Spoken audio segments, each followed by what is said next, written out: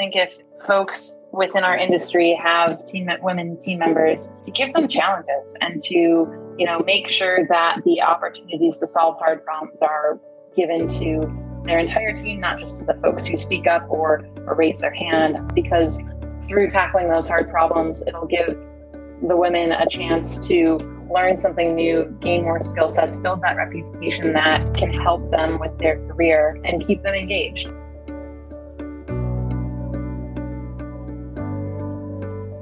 Welcome to the Women in Utilities podcast.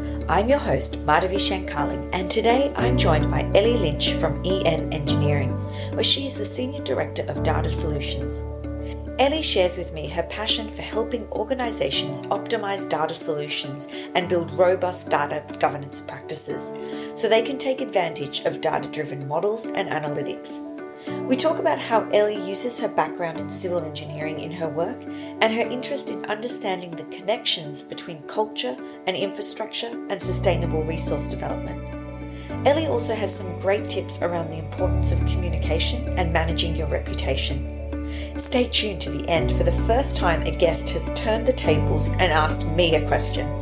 Okay, let's get to it.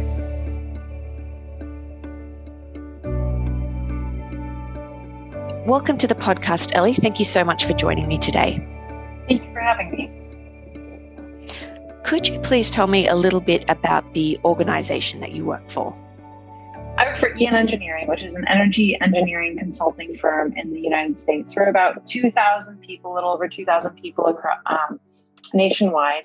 And we do everything from design engineering for natural gas and electric distribution and transmission, to the regulatory consulting, data analysis for utilities and energy companies. Fantastic. And what's your role in that organization?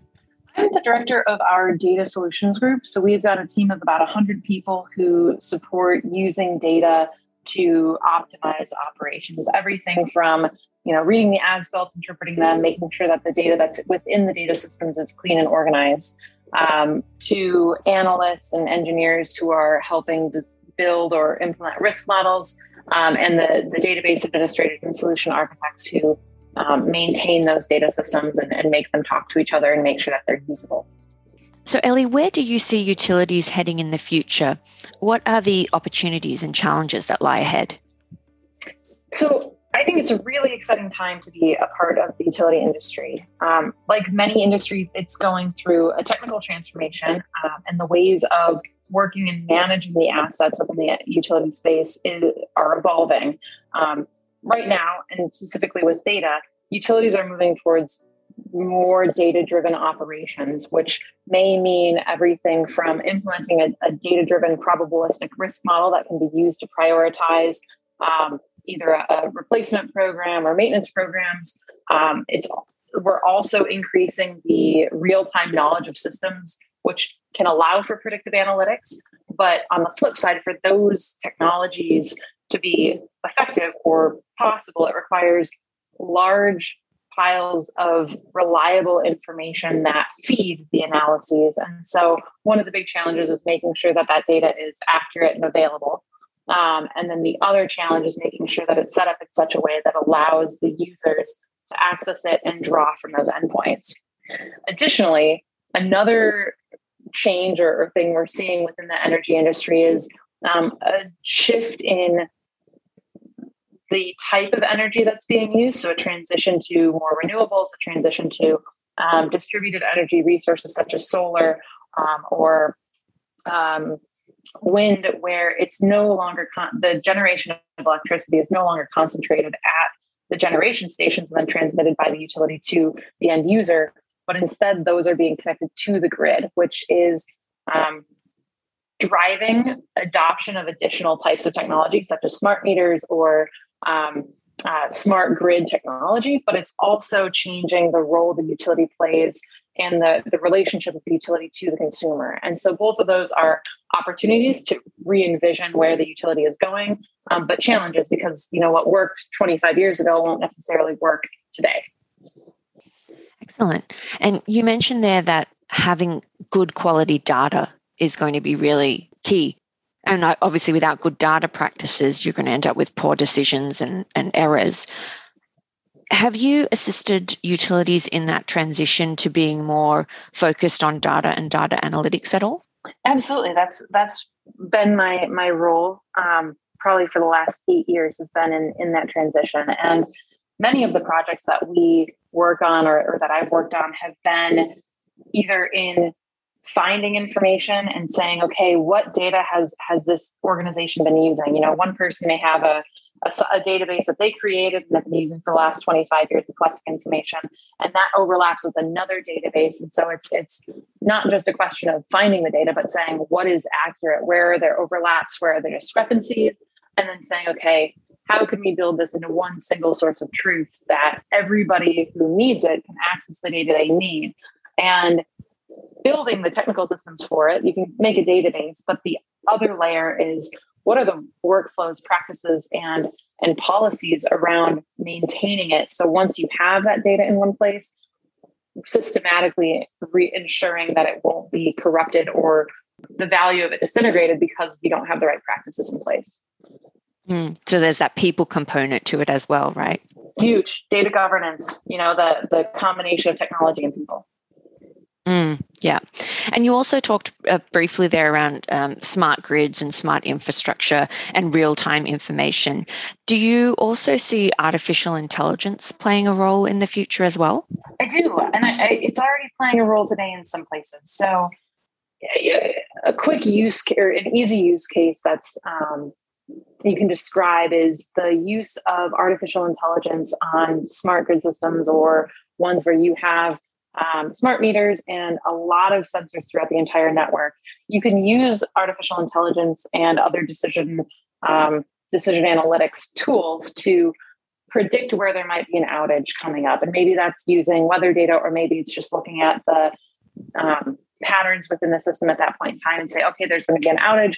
We can roll the trucks and have them go out and start to address it before it's happened. Or, you can send a text message to the people who are going to have the outage and say, hey, you're going to have an outage, be prepared. And so that's one way to implement artificial intelligence. But the next step would be using that same sort of algorithm where you can say, okay, there's going to be an outage, is to go from predictive analytics to prescriptive. So you're no longer just identifying there's going to be an issue, but you identify the conditions under which there would be an issue using AI, and then prescribing how to prevent that issue from occurring. So it's essentially using predictive analytics to create a preventative measure. And I assume that we're going to see more and more of that moving as we move into the future.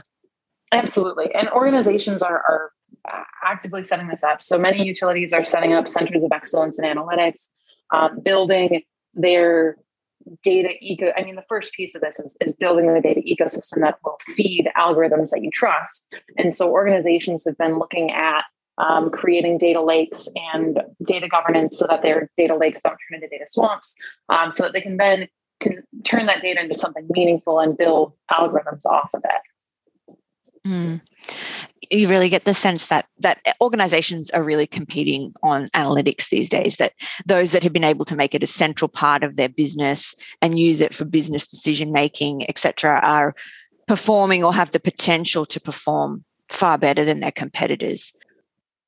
Absolutely. And it's in a couple of different areas of the business as well. So you have data analytics around the core assets of the energy organization, whether it's the pipelines or the electric lines, that sort of thing. But you also can apply that same data analytics to the customer facing side of it. So as the relationship between the utility and their customers changes with the integration of distributed energy resources, that data analytics on the consumer side will be equally as important. Ellie, what has been your path to get to where you are today? So I started with EN engineering as a design engineer in the natural gas system. Prior to that, I'd had some experience with GIS and had really focused on systems and like the infrastructure systems that support our society as a personal interest of mine, and spent a year studying that prior to coming to EN. And so when I joined EN, I joined as an engineer on the team that worked with GIS data and was a part of a core group of 5 people who were kind of carved out of the design team and said, hey, you're going to start building up the GIS capabilities. And we had a database administrator, a programmer, a system architect, and myself from the project side. And we worked together to identify opportunities, start to take on projects, build out relationships with people within our company and figuring out their use cases in order to serve them. And through that, identifying ways we could serve our clients and help them with their evolution of leveraging GIS and some of these tools. During that time, I went back and got a master's in data science with a focus on machine learning and artificial intelligence, and have taken some of those concepts and applications and applied them to the evolution of our team. Those 5 people we've turned into a group that's now around 100 people who work on data management, consulting on data systems, and then the IT infrastructure side. And I've gone from being the coordinator to a manager, and now I'm the director of that organization. That's amazing. So my understanding is that you graduated as a civil engineer. That's correct. Yep.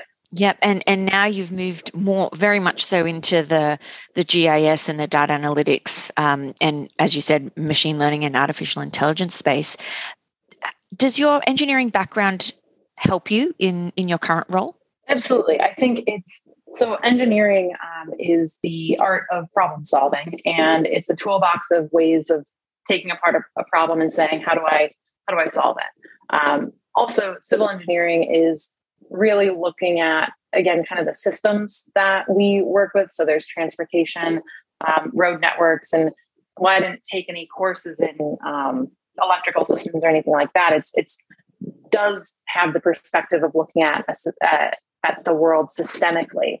And I think that same trend kind of applies to what we do with the data side, though our data systems move a lot faster and are easier to change a connection from one database to another than it is to build a bridge from one island to another. It's the same concepts. Mm-hmm. And I understand that you spent some time overseas, specifically in Africa and also, I believe, in Canada, earlier on in the piece, looking at sustainable resource development and even the relationship between culture and infrastructure. Would you like to share a little bit more about those experiences? Absolutely. So this actually ties into your previous question. Engineering is really a toolbox for solving problems. When I was in my civil engineering program, I was really constantly seeking to understand the why behind the problems that we were solving. And a lot of engineering is math and here's the equation, or what is the context of, building a bridge from A to Z. But what I found myself fascinated with was, why were we building that bridge from A to Z?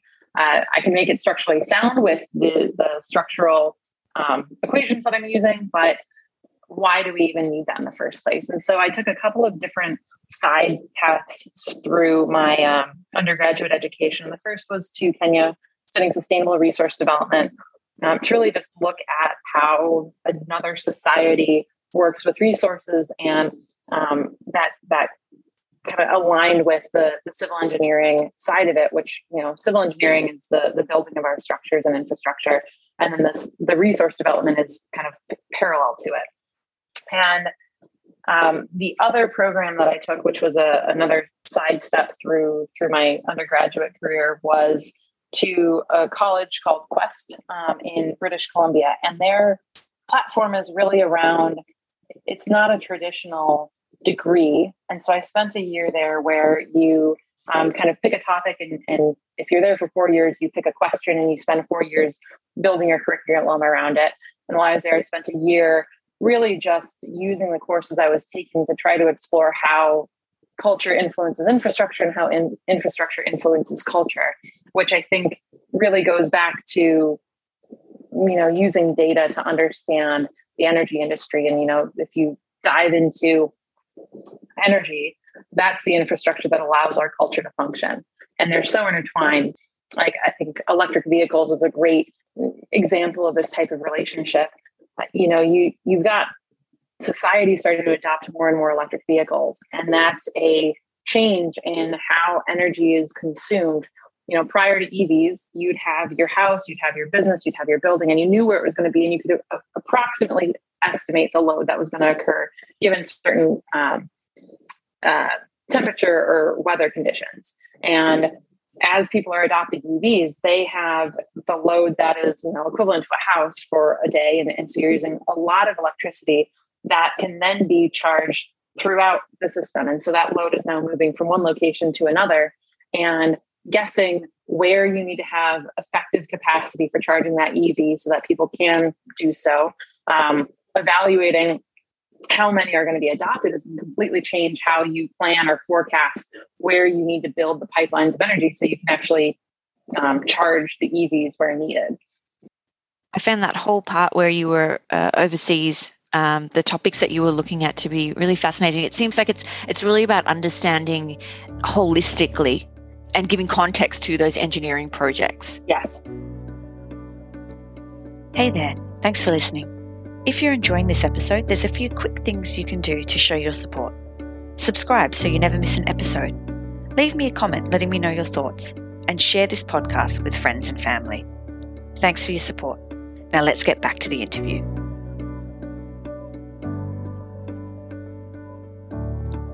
Was there an experience, Ellie, or a moment that inspired you to pursue a career focusing on utilities? Was there something that prompted you to go down that specific path or work with that industry specifically? It wasn't utilities specifically. I think I was always leaning towards something that I was always leaning towards going into infrastructure in some capacity, and had done studies in transportation when I was in my undergraduate program. But the opportunity to work in utilities was somewhat just chance, more so than design.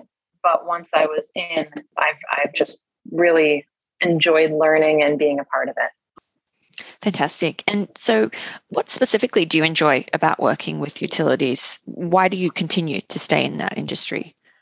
I think it goes back to the fact that it's at such a transition point. There's so much evolution and change occurring that, every year that I'm working, I'm doing something new, and there's more opportunity for learning and also for being a part of something that is impactful and meaningful to the functioning of our society. And that gives me a lot of motivation. Absolutely. What challenges, Ellie, have you faced in getting to where you are today in a male-dominated environment?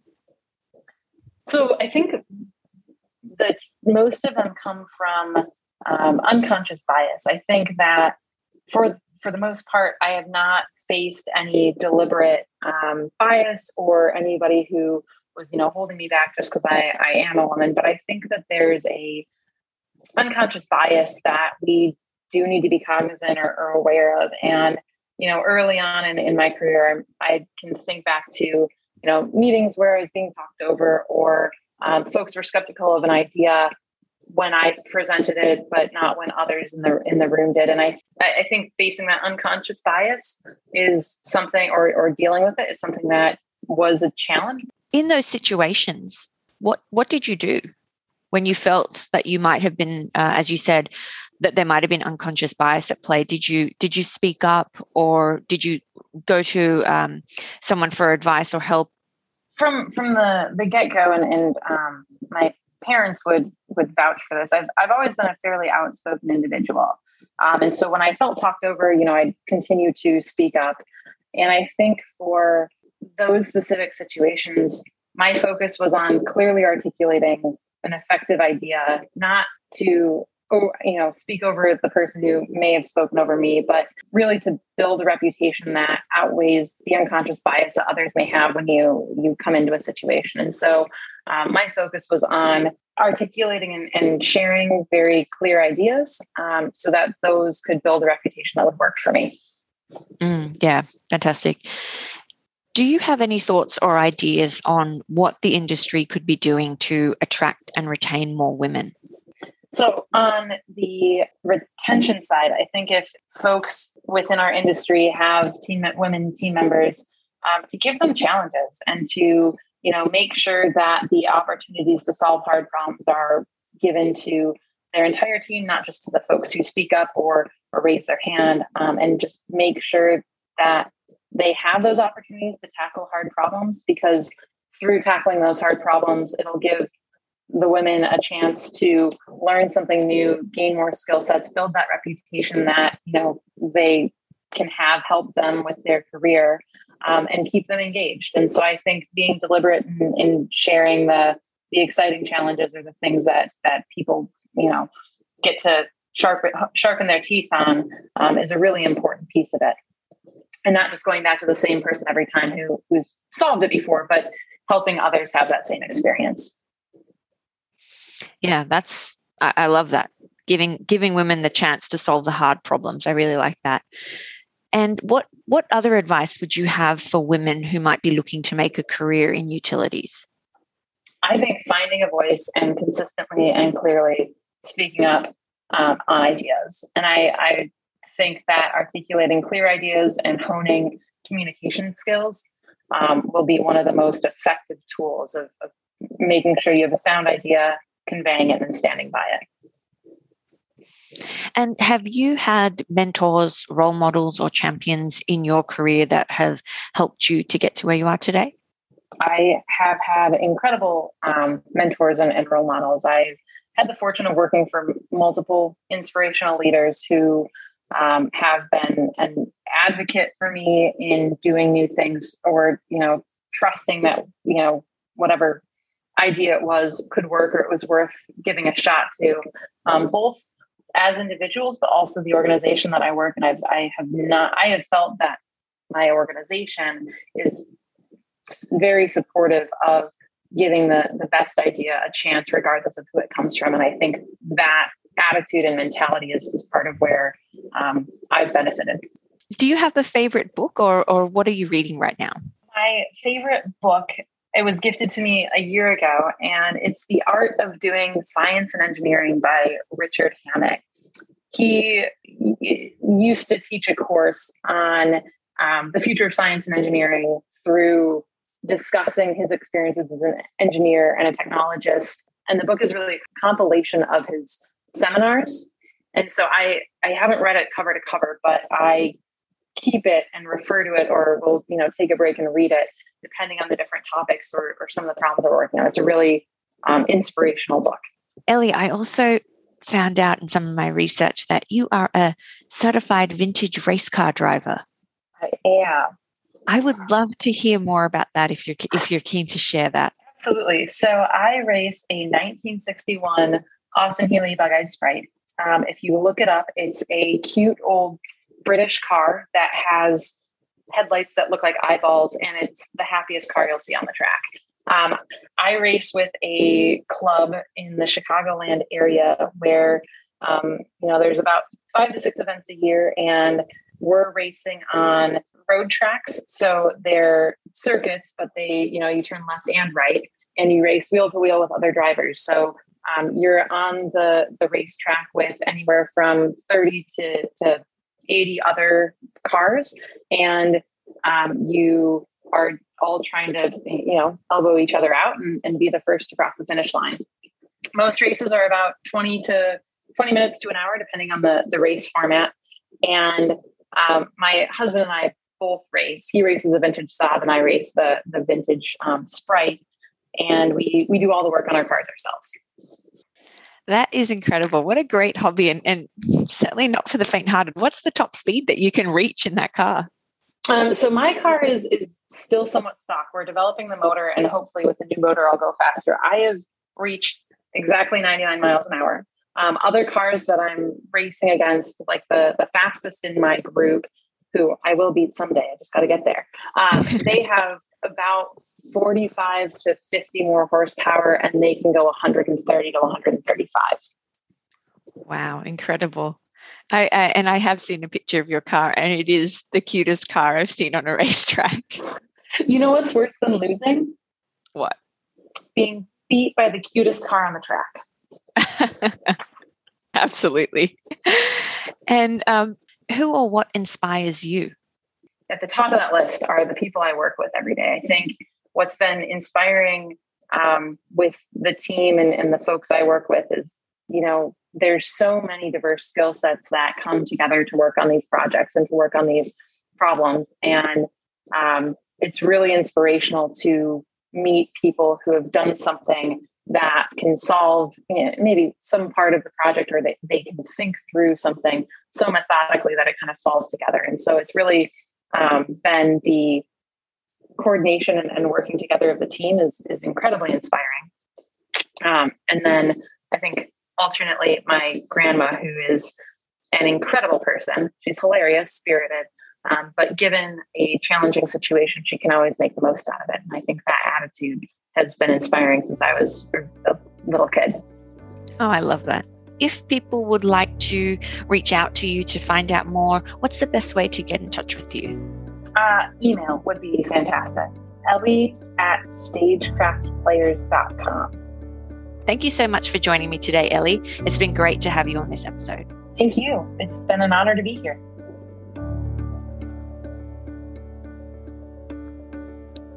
That's a wrap on another episode of the Women in Utilities podcast. Thanks for listening. And if you haven't already, be sure to subscribe, comment, and share this podcast. I'll be back in another month with the next episode. But until then, keep powering on.